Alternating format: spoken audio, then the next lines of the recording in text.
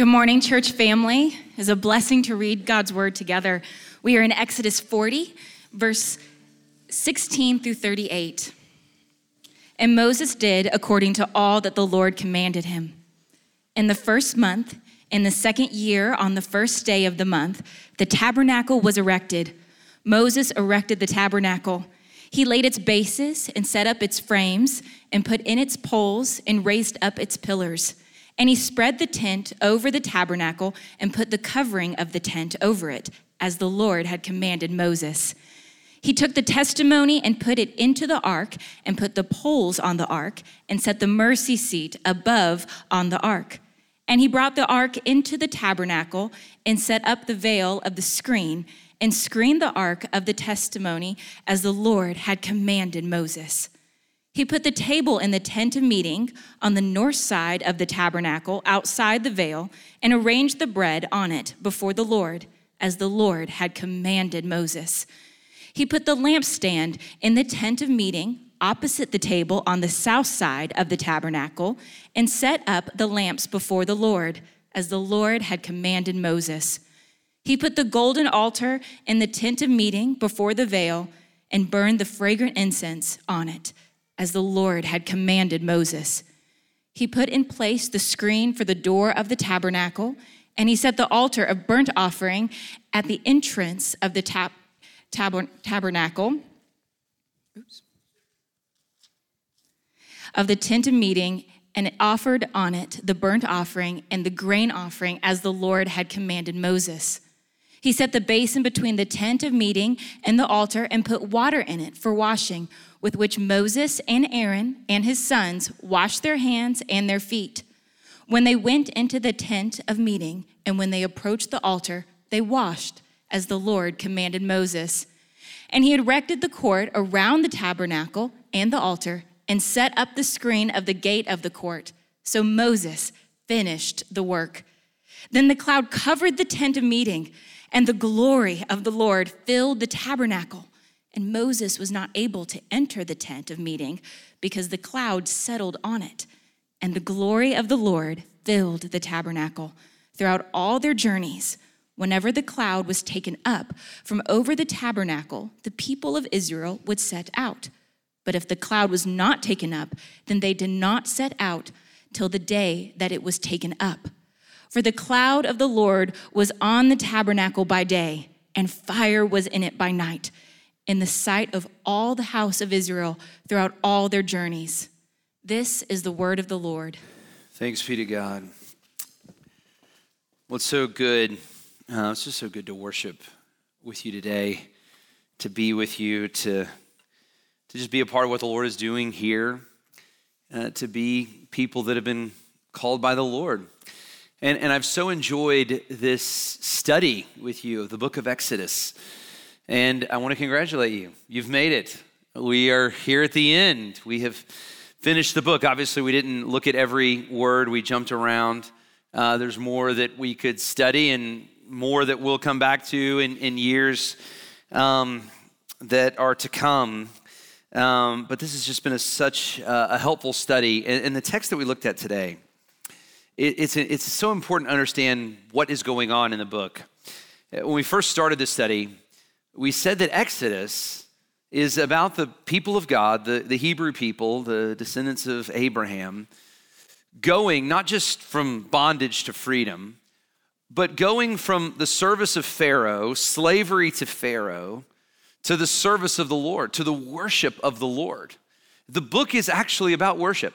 It's about being set free from the bondages of this world and being called into the right worship of God. And so it's only appropriate that it would end here, that it would end with God among the people, calling the people to worship him, to know him, to experience his presence among them here in the tabernacle. Two things I want to look at as we think about the text today that I think really apply to all of us. First, why the world needs a tabernacle. You know, you might be looking at this and saying, okay, hold on, tabernacles, smoke, fire, that sounds neat, but what does this have anything to do with my life? So I want to talk about that, why the world needs a tabernacle. And then secondly, where is it? How do you get to the tabernacle? How do you find the tabernacle? So why do we need a tabernacle? I work out with these guys. It's a neighborhood workout. We have a little shed, have a bunch of weights and some jump ropes and some kettlebells, those kinds of things. And I like working out with this group of guys because nobody's in that good of shape. And it kind of makes me feel good. I'm not that great of shape, so I kind of feel okay when I work out with them. And it's a bunch of middle-aged guys, and we'll meet at we meet in this little neighborhood area, and we work out for a little while, and then we have coffee before we all have to go take our kids to school. It's a great, middle-aged dads, kind of dad bod workout group that we have. Now, most of the guys in the group aren't super involved in church or, very spiritual. And so I've kind of become the pastor of this little workout group. And these guys will ask me for spiritual advice. I had one guy ask me to officiate his wedding. I've kind of become the pastor of this little workout group. And I was talking to one of the guys the other day, and he'd gone to this funeral, and he was talking to me about the sermon, the funeral sermon, because, he thought, this is something I can connect with the pastor on. I listened to a sermon recently, right? But he didn't like the sermon, and he kind of talked about how silly the sermon was and, didn't too much care for the preacher. But there was one point where he kind of lit up, and he said, there was one part of the sermon I liked. The person that had died, the funeral that he was attending, the person that had died had been in a wheelchair. And this guy that was telling me this story, his mom had been in a wheelchair. And he said, the pastor started talking about heaven. And he said, in heaven, the lady that had died, she'll be healed. She'll no longer be in a wheelchair. She'll no longer have need of a wheelchair. And he said, that really spoke to me. That kind of jumped out at me. Because, of course, he thought about his own mother. There's something in us. This guy's, not a theologian. He didn't even like the sermon. He doesn't, he's not a super spiritual person. But there's something in all of us that our heart always jumps out at that we know that the Lord can fix things. We long for the day when things will be renewed, when the world will be restored. That idea that God may show up and restore us and fix us.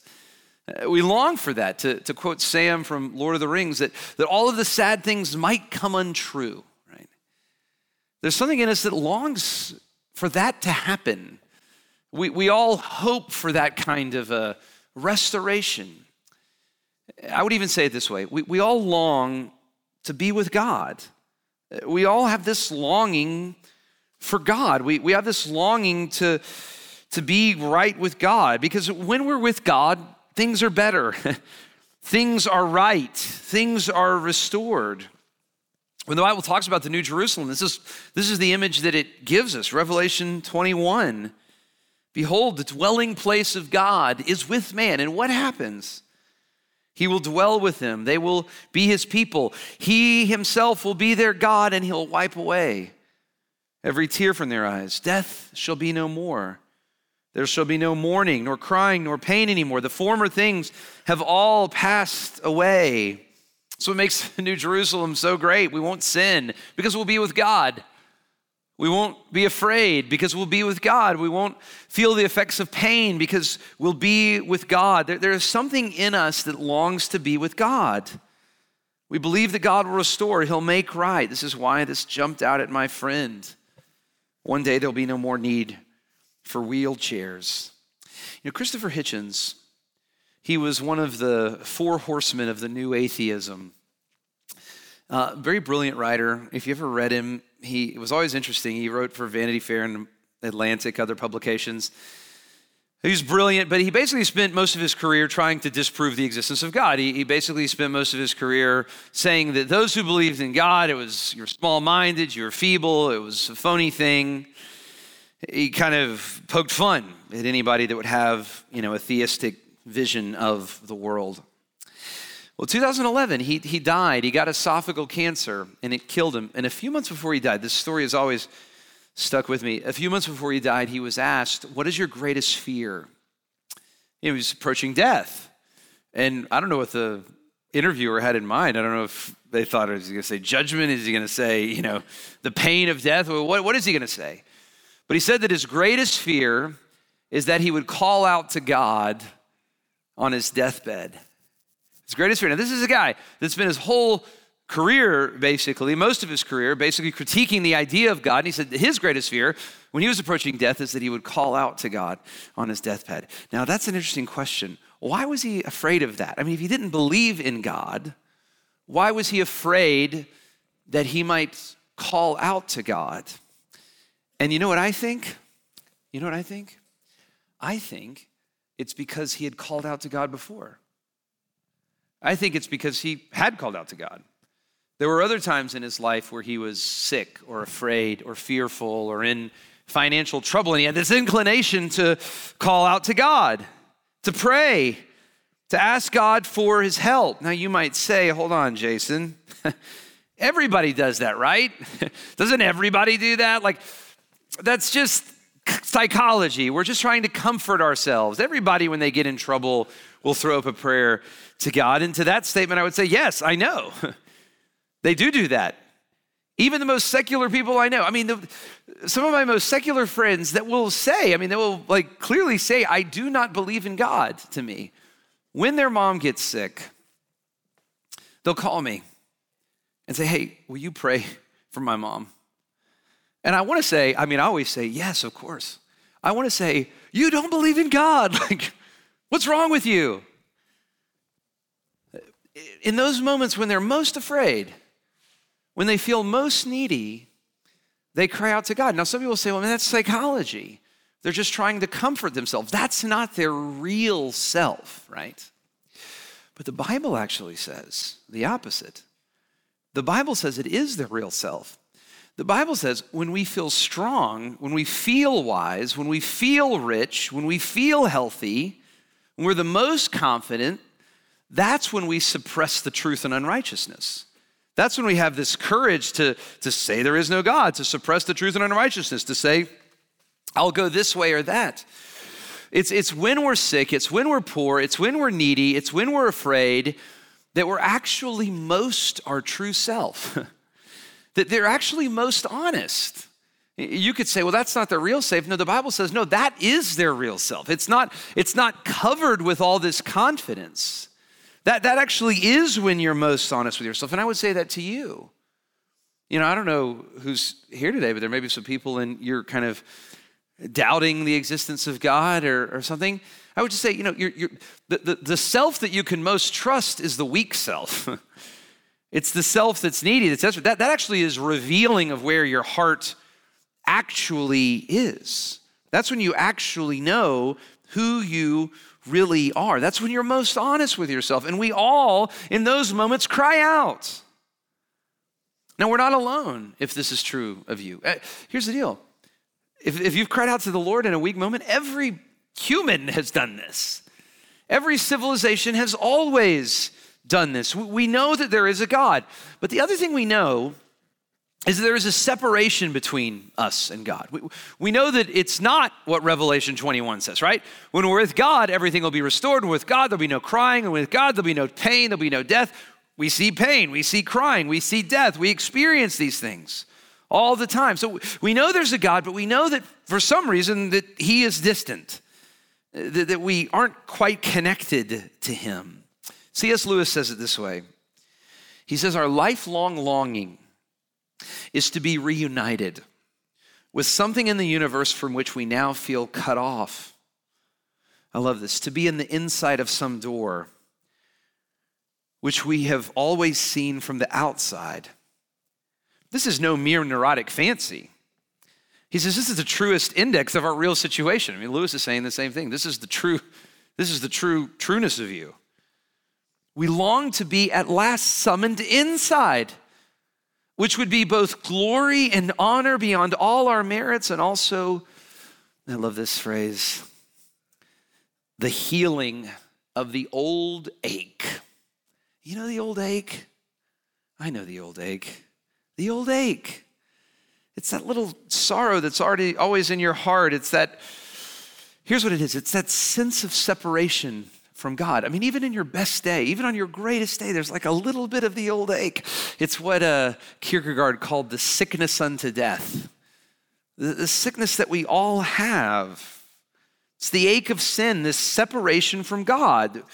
We know that we should be crying out to God because deep down we know that we need God, but we know there's some barrier, right?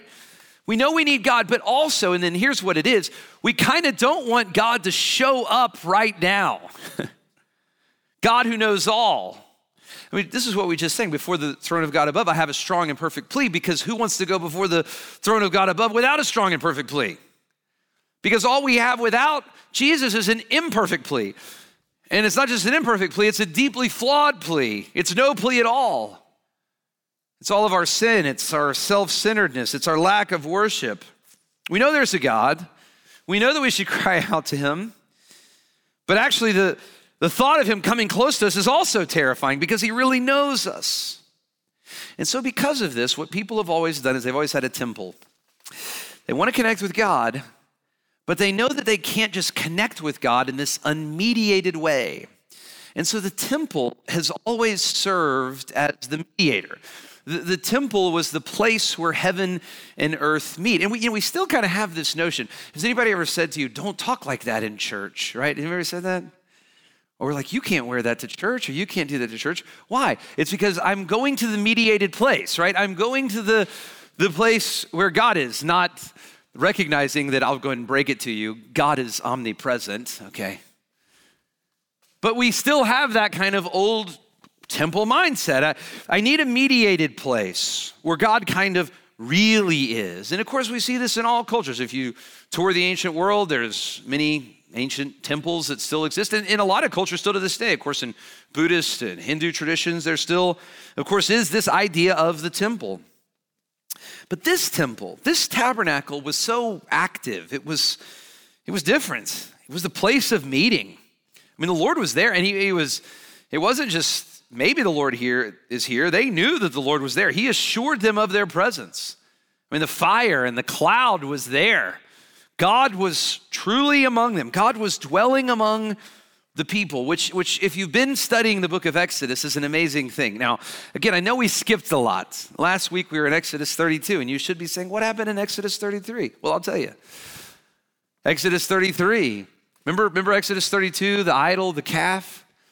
Exodus 33, God says to Moses, this stiff-necked people, I can't dwell among them. I can't go among them because if I go among them, I'll consume them, right? This is the holiness of God and the unholiness of the stiff-necked Hebrew people. God said, if I go among them, I'll consume them. So what happened is God met outside of the people, the tent of meeting with Moses.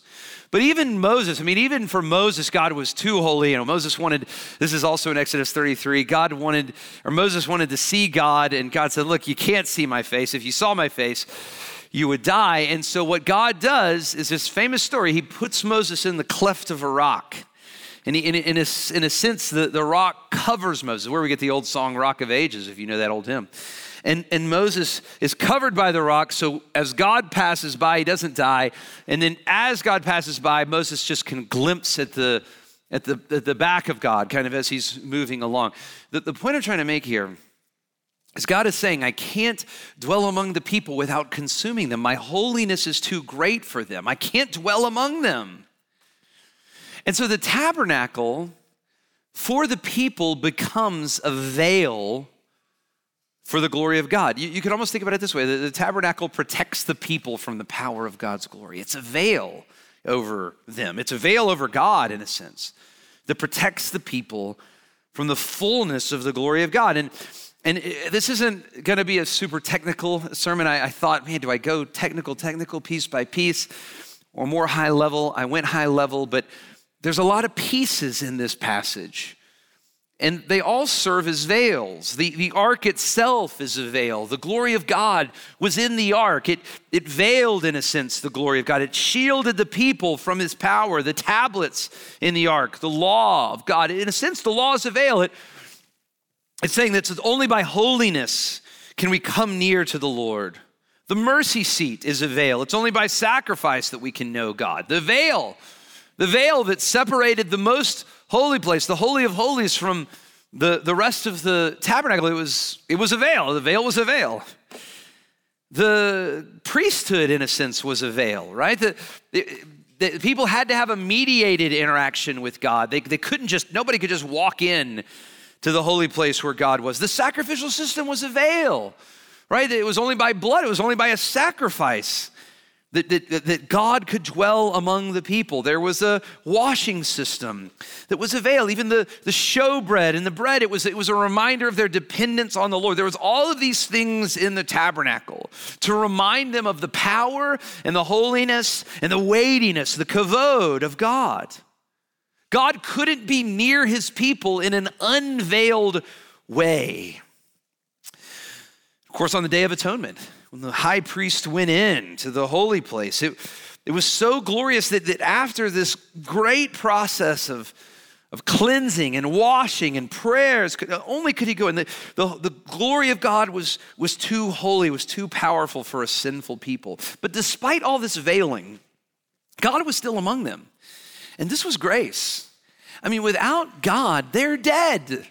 Without God, they're trapped in this wilderness, but God was with them. He was protecting them. And more than that, he was guiding them. I love the way this ends. As the cloud lifted, as the fire lifted, the people followed. And the people knew when it was time to move. And the people knew when it was time to act. And the people knew where they were to go by the gracious leading of the Spirit of God, by the gracious communion that they shared with God. Here's the deal. We need a temple. We were made to be with God, but sin has separated us. We have this old ache. We have this sickness unto death. We need some way that we could be reunited with God. But for us, the question we should be asking now is, where is our temple, right? Where is the place? How does God dwell among us?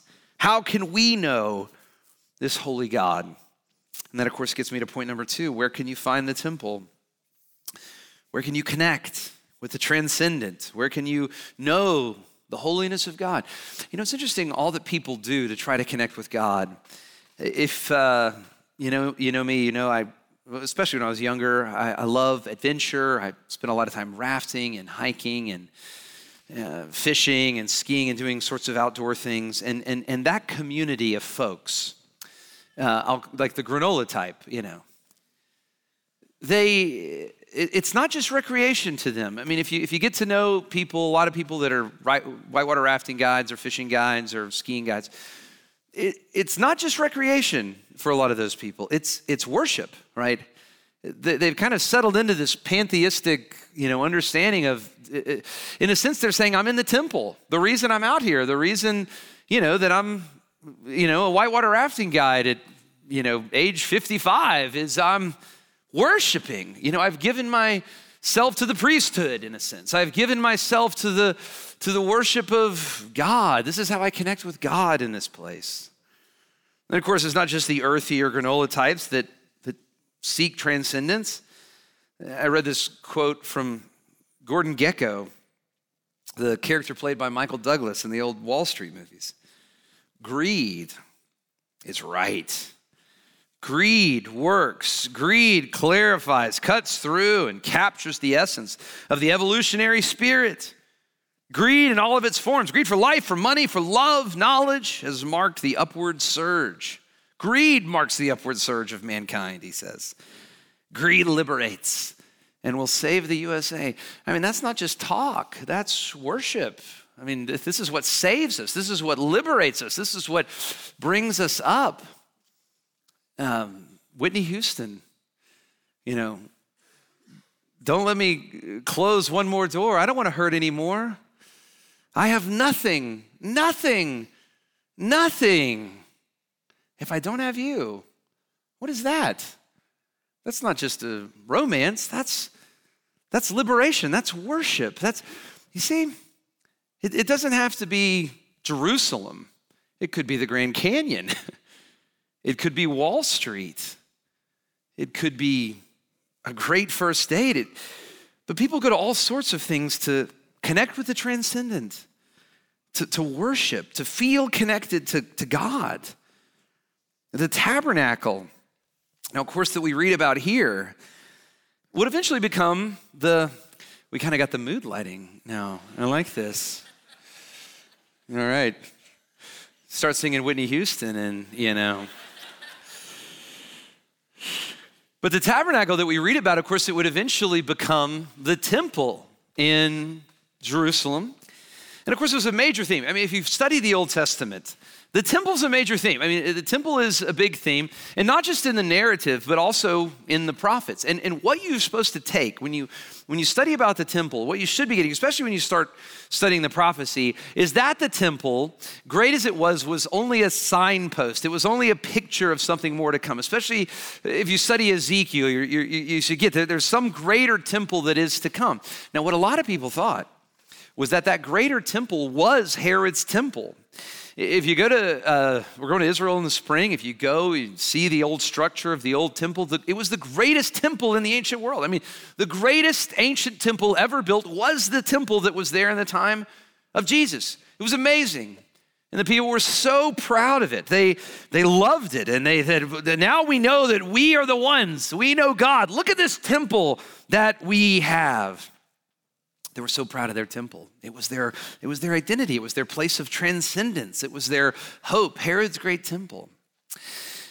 And the thing that really got Jesus in trouble, when you think about all the accusations that were brought against him when he was being put on trial, the one that stuck the people the hardest, the one that made the people the maddest, you know what it was?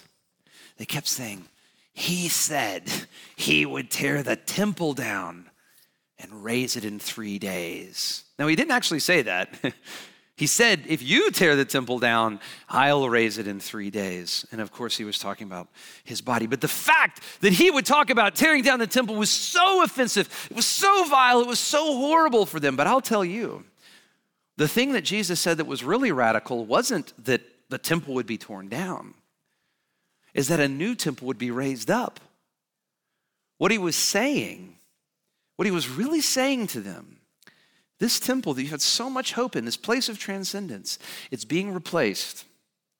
There's a new temple, and it's me. I am the temple. I am the place where heaven and earth meet. I am the way of salvation. I am the mediating place. The way that you can know God now is not through a physical place. It's through me. It's through my death. It's through my resurrection. That's where you meet God. That's where you become clean. And even though after the death and resurrection of Jesus, the actual physical temple in Jerusalem would stand for another 40 years, there was a sign that what Jesus was saying was exactly true. Because when he died and yelled out that it is finished, the curtain, the veil that separated the holy place of God from the rest of the temple was torn from top to bottom. This dramatic and powerful way. Jesus is the true temple. And as we studied the Old Testament and understood this greater temple was coming, what we were to really understand that it was Jesus.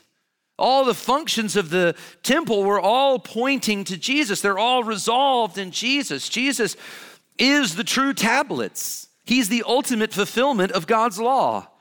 Jesus is the true ark. He is the place where the Spirit of God dwells. Jesus is the true mercy seat, the place where God's mercy is known because of the sacrifice of his love.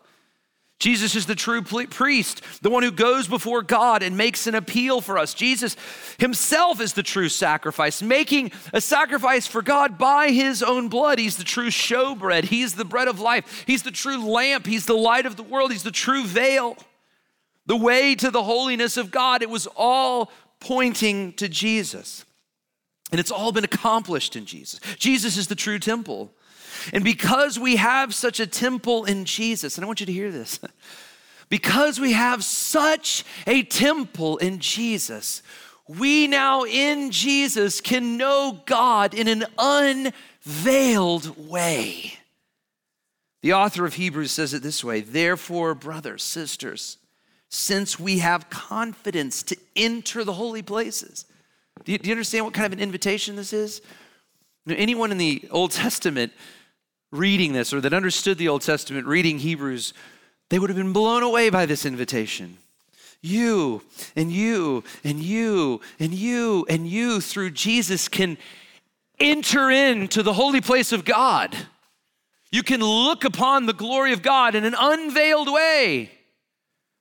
We have confidence, not in a terrified way. I mean, think about the Day of Atonement. They would tie the rope around the high priest's ankle because he was terrified to go in there because he might die and nobody else was going to go in there and get him. You in Christ can now enter into the holy place. You can go before the very presence of God with confidence by the blood of Jesus, by the new and living way that God has opened for us through the curtain, that is the flesh of Christ. And since we have this great high priest, this high priest who identifies with us and loves us in every way, this great new high priest over the house of God, let us draw near with a true heart, full of assurance, with our hearts sprinkled clean, not ashamed of our sin. We know that we have sin. We are confident that our sin has been dealt with in the cross of Christ. So we can go before God with our hearts sprinkled clean from an evil conscience and our bodies washed with pure water. In Jesus, we can know God. We can experience communion with God. Remember Lewis, our lifelong longing? You know this, I know this. Our lifelong longings to be reunited with something in the universe with which we feel cut off. To be on the inside of the door, which we've always felt on the outside. We long to be at last summoned inside, which would be both glory and honor beyond all our merits, and also healing of the old ache. Good news, fellow old achers. Good news, friend with the sickness unto death. I have it too. Good news to those of you who have longed to be summoned on the inside. What your heart was longing for was to be united with God, and the invitation of Christ by his blood has come in. Come in. The door is open.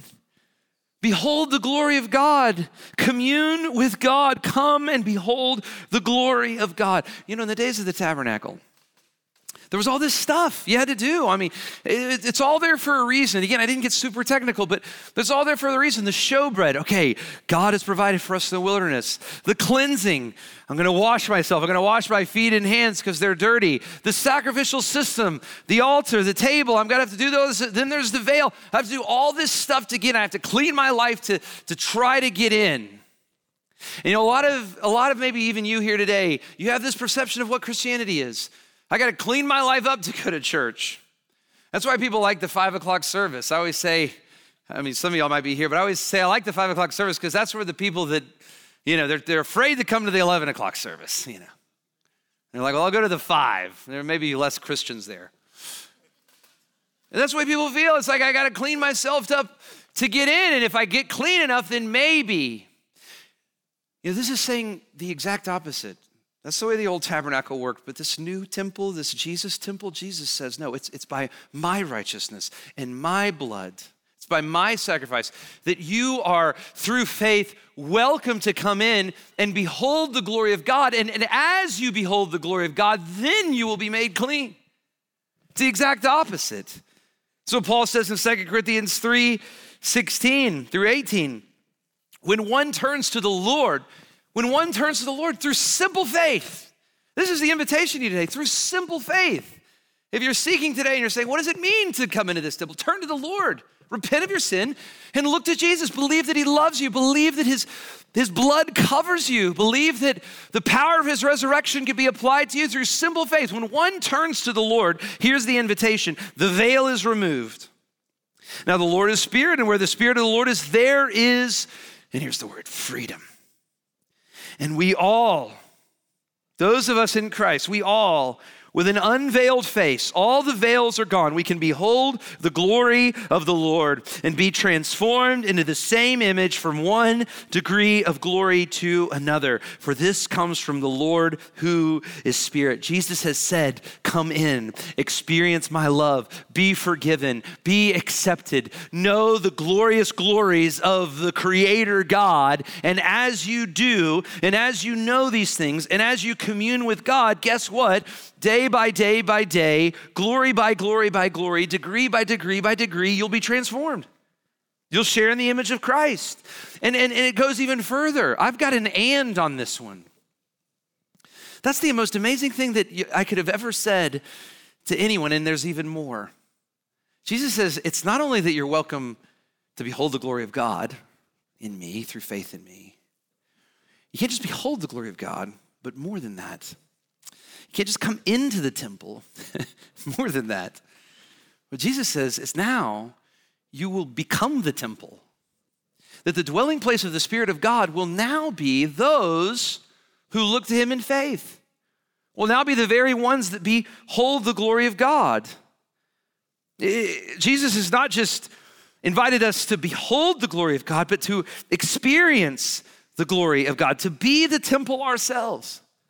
Paul says in 1 Corinthians 3, do you not know that you are God's temple and that God's Spirit dwells in you?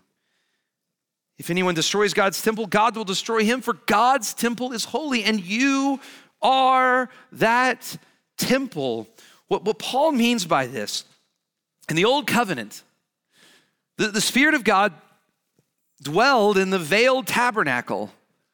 It was in this temple built with hands. That's how God's temple, God's presence, God's Spirit was among them.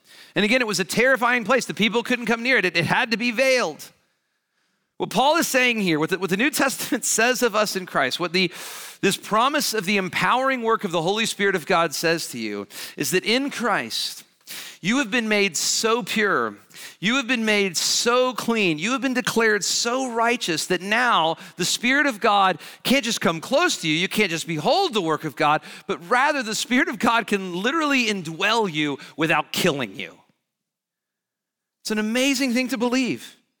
And if that is true, even for stiff-necked people like us, it'll totally change us. You are the temple in Christ. You are the dwelling place of God.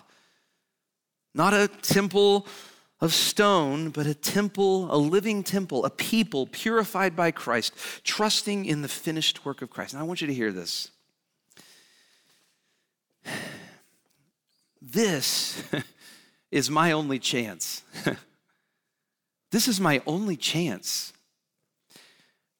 I'm gonna go and can I have a word of confession? You know, the older I get, the more I realize that I'm a complete idiot. The older I get, the more I realize how in my flesh I desire the stupidest stuff. How I desire the shortest little things. The older I get, the more I realize how much I don't desire to worship God. And how so often I'm so good at like pretending to worship God so people will think, wow, he's a good guy that worships God. But really I just want, the treasure I'm really after is the person saying he's a good guy. Rather than the treasure of actually worshiping and knowing God. What's wrong with me? Well, why am I so selfish? Well, why don't I love people without expecting something in return? What is wrong with me? And here's the deal. The older I get, the more I realize that without the Spirit of God in me, unless the Spirit of God in me convicted me of these things and showed me my sin, I could never love anyone. I could never do anything that was righteous. I wouldn't. No, it's only because of this that God in his kindness has actually sent the Spirit of God that convicts me of sin, that points me to what is righteous, that gives me this desire for good things, that this doesn't come from me. This only is God's indwelling grace in my life. I would be like the Israelites, totally lost in the wilderness. I wouldn't go the right way ever.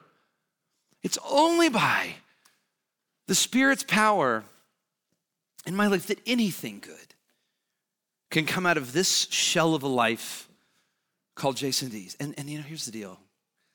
You don't want to admit it. I don't even want to say it to you because I like you. But the same is true of you. And the same is true of you. And the same is true for this whole church. Christ's covenant's nothing. Christ's covenant's so empty and shallow and weak and stupid unless we're a Spirit-filled church. And sadly, there's a lot of organizations that call themselves churches that the Spirit does not indwell. And they're just going through the motions and they're just doing a thing, and it's silly. But if we ever want to be the kind of people that actually, let's start at the basics, that can actually love one another in a self-sacrificing, self-giving way. We are so dependent on the Spirit. If we want to be the kind of people that can actually be righteous, that can do things that please the Lord, that love the things that God loves, and not just in a self-righteous way, not just so we can look down at our nose at other people. We need the Spirit of God. If we ever want to be the kind of people that God can use to transform this city, that he can use for his mission, for all of his purposes, we are so desperate for the Spirit's leading, that God in his grace would dwell among us and be in us. And that can only happen as we look to Jesus, because look, without Jesus, we have no place. The Spirit will kill us. We have no place before God. So, church, let's keep looking to Jesus. I love what John Owen says. Let's look to Jesus by faith so that one day we can look to him by sight. I want all things to be made new. I do. I want to be with the Lord. I want my heart to always see things as it should. And one day it will. One day in a totally unmediated way, we will be with the Lord as long as we stay faithful to looking to Jesus, living by the guiding power of his Holy Spirit. Let's stay faithful in these things. May God do it among us. Let me pray. Father, we're such a mess.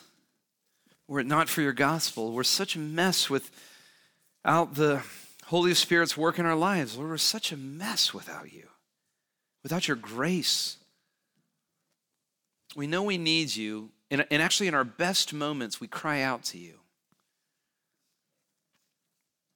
In our best moments, we cry out to you, Lord. And Lord, you respond. You have mediated this grace with us. You've mediated this covenant with us through the perfect high priest, the perfect temple, the perfect sacrifice, Jesus the Lord.